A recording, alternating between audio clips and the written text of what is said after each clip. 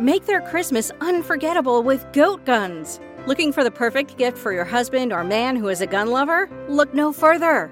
Goat guns are the greatest gift of all time miniature gun models. They are the perfect blend of quality and detail.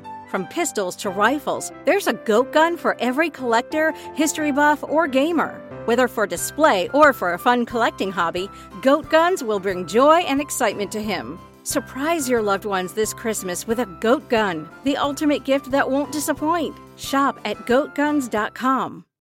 Welcome to the Human Capital Innovations Podcast, your go-to source for personal, professional, and organizational growth and development. We hope you tune in often for all things people management, organizational development and change, organizational leadership, and social impact related. Maximize your personal and organizational potential with Human Capital Innovations Podcast.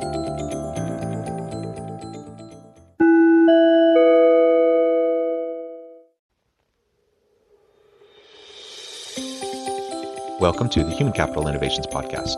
In this HCI podcast episode, I talk with Sean and Thora Dowdell about entrepreneurial leadership and driving meaningful collaborations.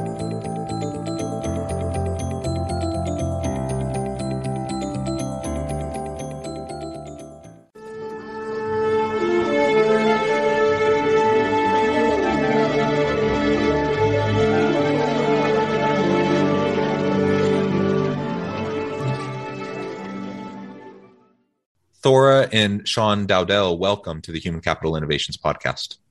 Thanks for having us. Yeah, I'm thrilled to have the chance to meet with you and to have a nice discussion. Today, we're going to be focusing on entrepreneurial leadership and driving meaningful collaborations and partnerships in business. This is something you both have extensive experience in, and I'm really excited to pick your brain and learn more from both of you. As we get started, I wanted to share Thora and Sean's bios with everybody. Thora Dowdell, formerly in marketing and sales before becoming a business partner with Sean, initially in the music recording industry and later in club tattoo. Thora is passionate about empowering women business owners through her story. Together, the husband-wife team have authored the new book, Brand Renegades, Our Fearless Path from Startup to Global Brand. You can learn more at clubtattoo.com. Sean Dowdell, known as the Tattooed Millionaire, which is also the title of his first book in 2017. In addition to his role as founder and CEO of Club Tattoo, he is a drummer with Gray Days. He's a frequent speaker to a variety of audiences and has been featured in Entrepreneur, GQ, Billboard, and on CNBC, A&E, and more. Sean, again, is co-author with his wife, Brand Renegades. It is such a pleasure to have both of you. Thank you so much for joining me. Before we launch into the conversation, anything else you would like to share with my listeners by way of your background or personal context? Let's start with your book, Brand Renegades, Our Fearless Path from Startup to Global Brand. Tell me a little bit about the genesis of this. Like, how did you decide to write this book? Tease a little bit about what it's about, and then we can go from there. So initially, Thora and I were starting to do a lot of public speaking, various events around the world, Europe and the United States, and speaking on business topics that kind of ran the gamut from beginner entrepreneurial ventures all the way into collaborative leadership, women in business, those types of topics. We started dealing pretty extensively with a lady named Debbie Allen, who was really kind of mentoring Thora and I in the world of public speaking, trying to hone our public speaking skills. And Thora and I sat down one day and said, she asked us why we hadn't written a book together. And after a long pause and some subsequent conversation, we kind of came to the conclusion that it was something we really needed to do, especially after I had had such welcoming and support and success from my first book, Tattooed Millionaire. From that point, Thor and I took the conversation seriously. We came home. We decided on what topics we wanted to write about. We met with a book coach named Arlene Gale. And Thora, I and her spent an entire day or 2 days together, I believe, and did the entire outline of the book. And that's really how it started. Thora, you want to jump in there and fill in the gaps of what I missed? I'm sure I missed some. Well, Sean's first book, Tattooed Millionaire, is a little bit of a biopic about our story building our main breadwinning company, Club Tattoo. And of course, me coming into Club Tattoo just a couple of years after it had opened with Sean, I'm very woven into the story. And people were teasing a lot about us being a dynamic power couple and how can we share our triumphs with others to help them throughout their entrepreneurial journey, especially if they're married or in a relationship, a personal relationship. So I think for me, jumping into the whole book writing scene, I was very shocked. Sean had already had that experience. So it was good for us to write together. And we also narrated our own audio version. So that was very enlightening for us as partners. And I feel very rewarded writing this book with Sean, knowing that a female voice is in the marketplace to show that no matter what the industry is, you can be a strong female leader, and you can do it with your husband. You can do it alone. You can do it with another group of women. Our entire company, all of our upper managers are all women. So I'm very proud of that. And so Brand Renegades really kind of gives you a snapshot into our little badassery attitude, and also some good entrepreneurial lessons that kind of come forth. Whereas Tattooed Millionaire book really narrated the beginning years of Club Tattoo, whereas Brand Renegades gets to the real meat of the pie of how we really got to where we are through the business lessons. Yeah, well, that's great. And it's always fun to be able to work on projects together. Congratulations on that. And I wish you the greatest success with it. Maybe just you partnering together, husband, wife combo in business, in authorship. It's a tremendous opportunity in many ways, but I'm also sure there are many challenges related to that. My wife and I don't work together in the same business, but we both work in the same organization doing the same kind of stuff. And that in and of itself can sometimes be a little challenging. So tell us a little bit about what that's been like to work together as a couple, entrepreneurial couple in business. Any thoughts on that? Yeah, we have a lot of thoughts on that. That's the next book. Initially, it was just myself running the businesses, and Thora's career direction started taking different forks in the road, so to speak. And she really didn't have a solid direction of where she wanted to go with her career. She had several paths. And during that same time, I had wanted to expand the tattoo shop, and we started talking about having her join the company. And initially, there were a lot of problems because I didn't treat Thora as a fair partner. I treated her more as this was my company and you're stepping into this. And we didn't really have these defined roles that we would develop over the years. I mean, we had so many failures, I can't even count them. We're excellent business partners now. We still have issues with each other, but now I think we've gotten to a point where we know how to deal with each other. We know how to stay in our lane. We know how to delegate and take our hands off the wheel when the other's skill set is A, called for, and B, that's what they're supposed to be doing. Initially, early on, I think I was stepping all over her in the business because I wanted it my way. And we talk about that in the book quite a bit, about if you're going to have a partner, the most important thing is becoming a better partner, not trying to get a better partner. And through that process of trying to be a better partner for your partner, you end up enhancing and developing your businesses in a way that normally wouldn't happen on your own. You get different perspectives from your partner, different viewpoints that you may or may not understand, and can wrap your mind around problem solving in different ways. So bringing Thora into the company was the best thing for Club Tattoo by far. As far as our partnership, there was a ton of failures and all the way up. And for the first 10 to 12 years, I would say it was really difficult. I don't recommend going into business with your spouse. I think it is a recipe for divorce first and business failure second. If you can get through that minefield and both have a common goal, and that common goal wins out over your personal ego, I think you got a shot at making a solid partnership work. And then it can become extremely fruitful for both partners and the business itself. But navigating that minefield is extremely difficult. Jonathan, I have to second Sean on that first decade. It was really rough. And we look back now, and it's shocking to see that we actually survived our marriage. The business, I think now we could say, if our personal relationship didn't work out, we could still remain business partners, because the mission of our breadwinning company, Club Tattoo, and just our mission in life generally now is to give back and to serve our business communities, serve our local communities, our human, giving back to the humans in the community and serving others.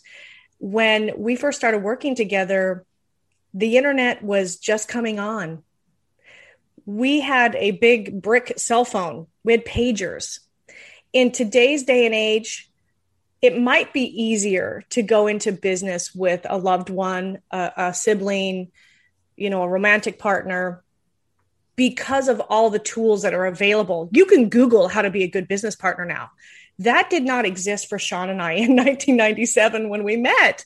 And we met each other, and 10 days later, we moved in together, and a year later, we were married. And that was 24 years ago. So we have an extraordinary story. And we used to state that a lot. We would not recommend working with your spouse. But I think if you define the roles on the front end, which we didn't know we were supposed to do that. We thought we were just going to come together. We were two smart people and we were going to make it happen. Well, like Sean had indicated, a lot of crossing of the wires, a lot of power struggles. A lot of it is that I was a female in a very, very heavily male-dominated industry. So that too led to some challenges. I think that not being a service provider in this industry, I am not a tattoo artist, I am not a body piercer. That also led to some challenges for me up and coming in the leadership role in the company. And I think I came in with a very corporate, structured handbook. These are the rules. These are the regulations. And Sean was like, what's going on? He's a musician. He's a creative. He's got this tattoo studio with tattoo artists and body piercers that are very colorful and very, artistic. It's a whole different mindset. So I think meshing that was our number one challenge. Then you add personality, then you add a couple kids and having to sleep together every night, even when things weren't going good during the day. And so Sean's right. It was a gauntlet and we still run it every day. Yeah, well, kudos to you for running the gauntlet and surviving. That's really impressive. I think even, nowadays, just under the best of circumstances, how long have you been married? 23 years. Yeah. Nowadays, that's an incredible accomplishment in and of itself, let alone, working closely with your spouse each and every day and writing a book together and such. So you're to be commended for that. And Thora, you've mentioned a couple times now, the element of being a female executive in the industry, in a male dominated industry. There's lots of challenges in terms of gendered perceptions and biases and gender inequities across industries, all throughout the workforce. What are some of the things that how have you approached that, I guess, is the question. How have you been able to find success in a male dominated arena and garner the respect and the attention of colleagues and other stakeholders, partners, and such?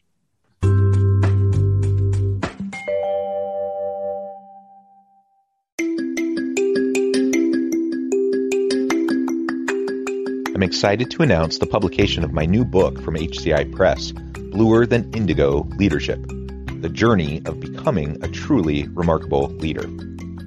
Early in my adult life, I learned about an Asian proverb that translates as bluer than indigo. If you think about the color indigo, it is a brilliant, deep, and vibrant blue, what some would call the bluest of blues. To have something that is bluer than indigo is rare and truly remarkable. Contrary to popular myth, There is no one-size-fits-all or cookie-cutter approach to effective leadership. There's no silver bullet, no secret sauce, no go-to model that will solve all of our problems. The truth is, great leaders have all had their unique strengths and flaws, and have all had to discover and then pave their own distinctive path in their life's journey to fulfill their leadership potential. Bluer Than Indigo Leadership will help you discover your own path and explore those ordinary, everyday actions that will help you respond to an uncertain future and produce extraordinary results for individuals, teams, and organizations.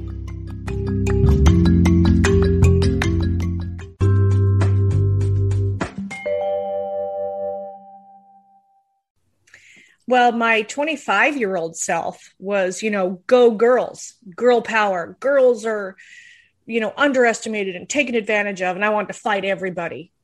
The 49-year-old version of me now says, wait a minute.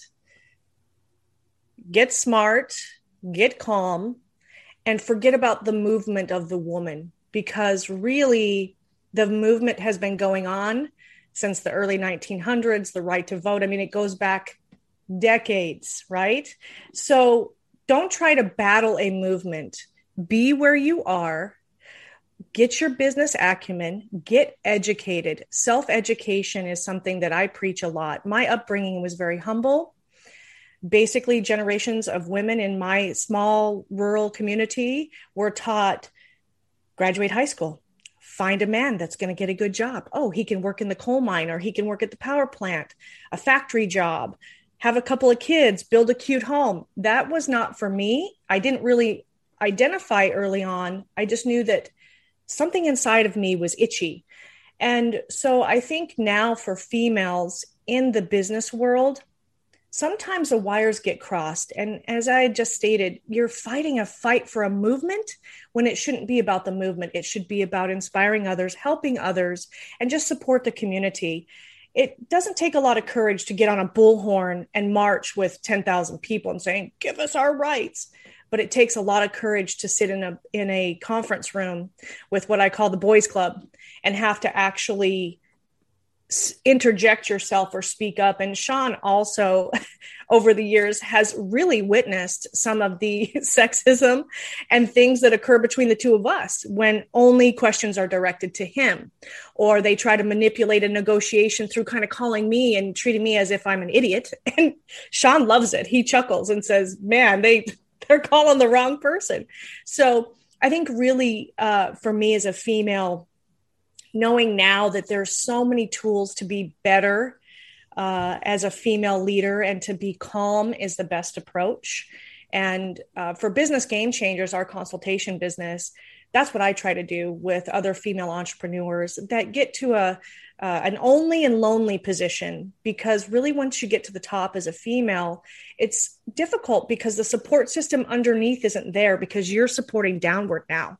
So you really are at the top. So really, I'm trying to inspire other women that are in top leadership positions that sometimes have, no support underneath. So that's my next goal really, is to kind of get forward with the female voice and try to stay away from some of the Me Too stuff. And look, those things really exist. And I'm not discounting that at all. I'm just saying that I have a different perspective now than I did when I was in my 20s or 30s.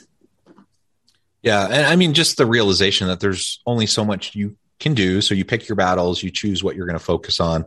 I think that's a completely reasonable approach. And like you were saying, just the daily grind of being in those meetings at the big table with a whole bunch of men and just navigating that. I can only imagine, how wearing that would be. And so being able to do that and then pave a way for others and other female leaders in your business and being a mentor to them, that takes a lot of time and energy, and is going to have a lot of direct impact with those closest to you. So I think that's definitely a great approach. Well, let's talk a little bit more now about just the value of these partnerships. So you guys are both incredibly successful entrepreneurial leaders. We've talked a little bit about being in leadership with your partner, your spousal partner. We've talked a little bit about women in leadership. How about just generally now zooming out a bit and talking about how we can build better, more meaningful, sustainable collaborations and partnerships with others around us as we're trying to grow our business and, leverage the existing human capital in our business with perhaps human capital gaps and deficiencies, by partnering with other people. So we talk about this pretty extensively in the book. And I think before you jump into all of the upsides of partnerships and collaborations, the first thing you have to ask yourself is, do I need a partner? Do I need a collaborator in whatever it is I'm going into? Because a lot of people, we feel, including ourselves in the past, have jumped into partnerships based on fear of not being able to maybe do it ourselves, or not having enough finances and not having a skill set. Whatever it is that you think you're lacking, you choose a partner out of fear, thinking that partner may fill that void. And I think there's a very large mistake that a lot of partnerships go into. And we've had failed partnerships based on that exact scenario, where we took on a partner thinking that the gap was being filled and it wasn't. So if you can answer that this is a necessary partnership or a mutually beneficial partnerships on all fronts first, then you have to ask yourself, what am I going to bring to add value to this partnership? Because the second thing that a lot of partners do is, once they get into the partnership, they start to take their foot off the gas and let the other partner pull most of the weight. And I'm not saying this happens in all partnerships, because it certainly doesn't, but we see it quite a lot, especially when we're analyzing other business partnerships, that if there's a tension building in the partnership, generally it's based off of one partner not wanting to put up the work ethic or the same work drive that the other partner is doing. That being said, if you can get past that minefield, and we talk about that in our partnership chapter, the most important thing that we have found is adding value into whatever we're doing. And we go into depth on the Etnies shoe deal that we did, and the Oster hair clippers deal, and the backpacks that we did, and the V-Cell clothing line that we did with Nordstrom's for quite a while, and the various property partners such as Caesars Entertainment and the Venetian Grand Canal, and all these different collaborations that we've been so blessed to be involved with. Was the first and most primary thing we attacked was, how do we add value to this partnership? How do we make sure that these partners see what we're bringing to the table and are going to bring is more than the amount in our contract? We want to make sure that we over deliver in these partnerships. And I'll let Thora kind of jump in and add to what I'm trying to say.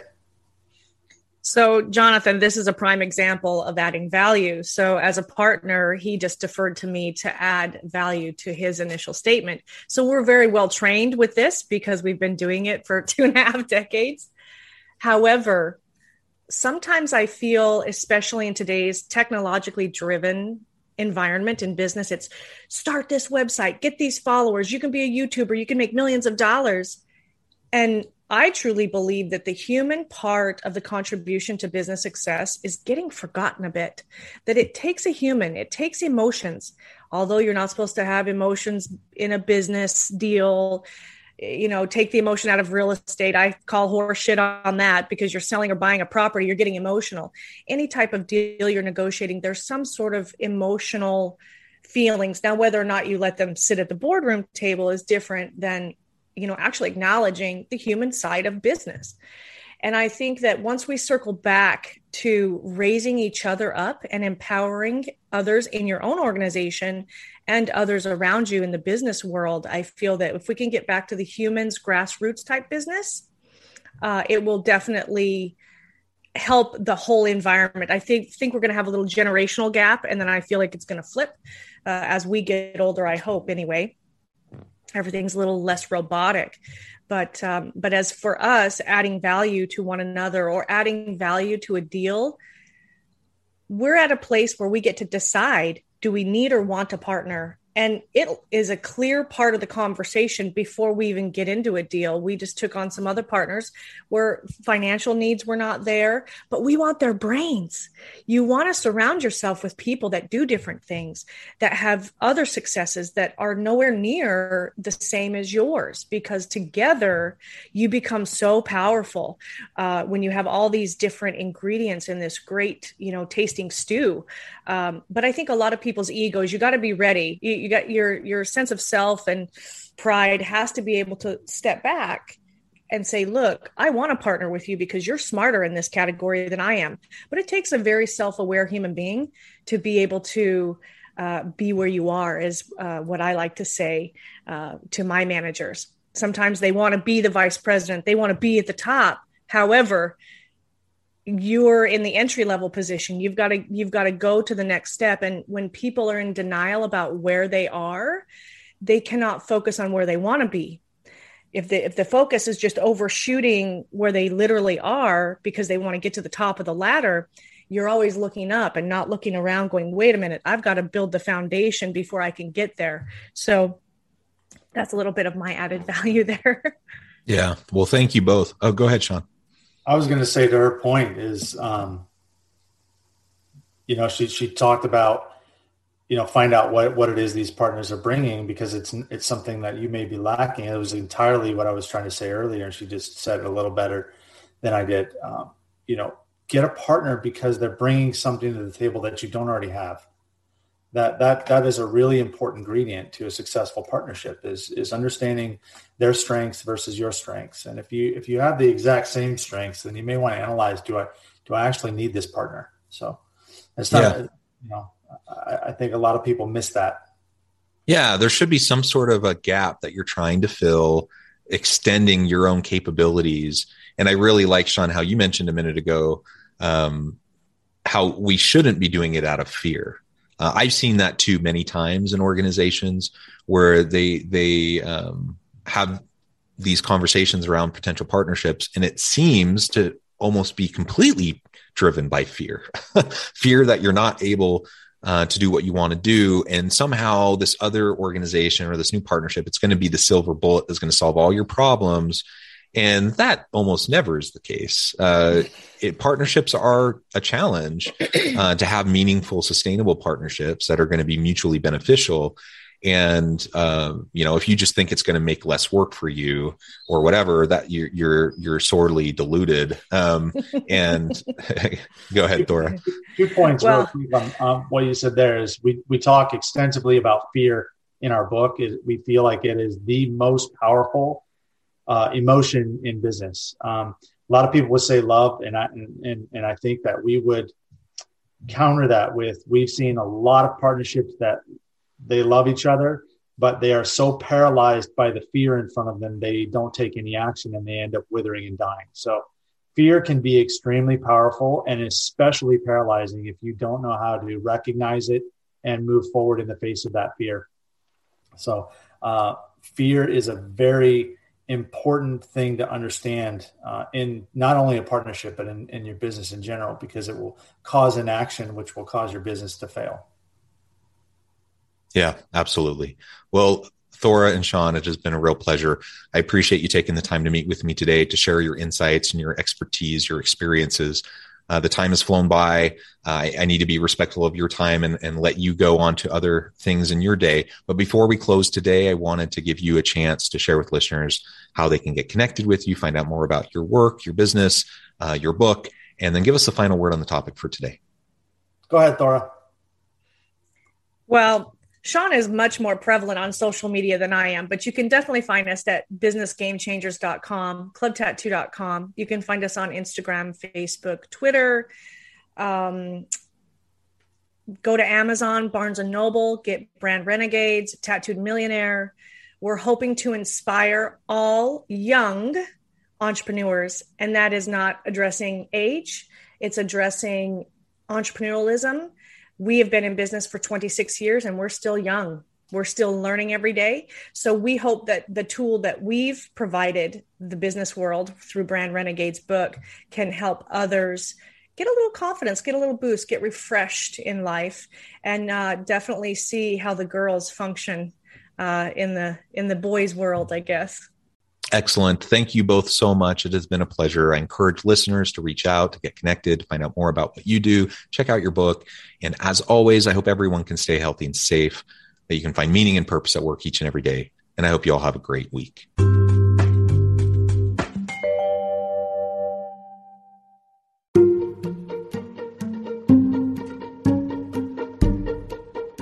The alchemy of truly remarkable leadership.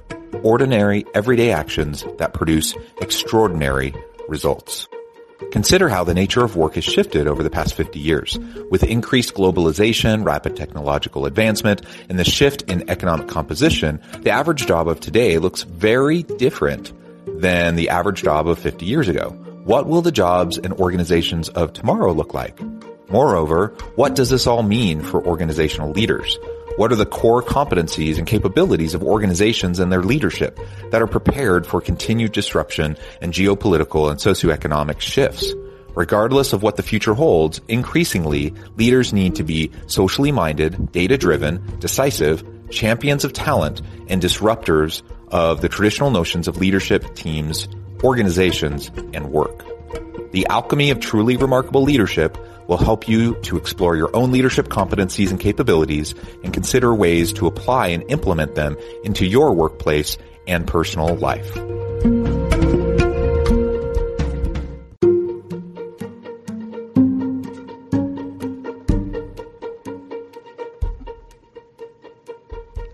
Check out Human Capital Innovations magazine, Human Capital Leadership.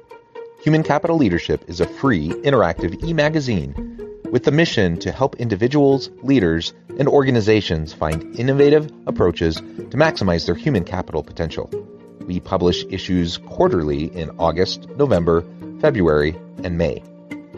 Take a look at the latest issue and let us know what you think.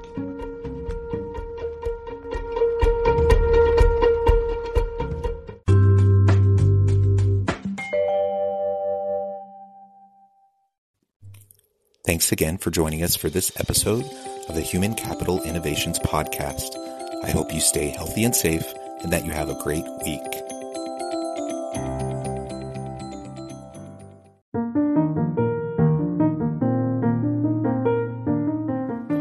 Check out our new weekly LinkedIn newsletter, Alchemizing Human Capital, exploring industry trends via original research and interviews with executives and thought leaders from across the globe. We look forward to having you join us.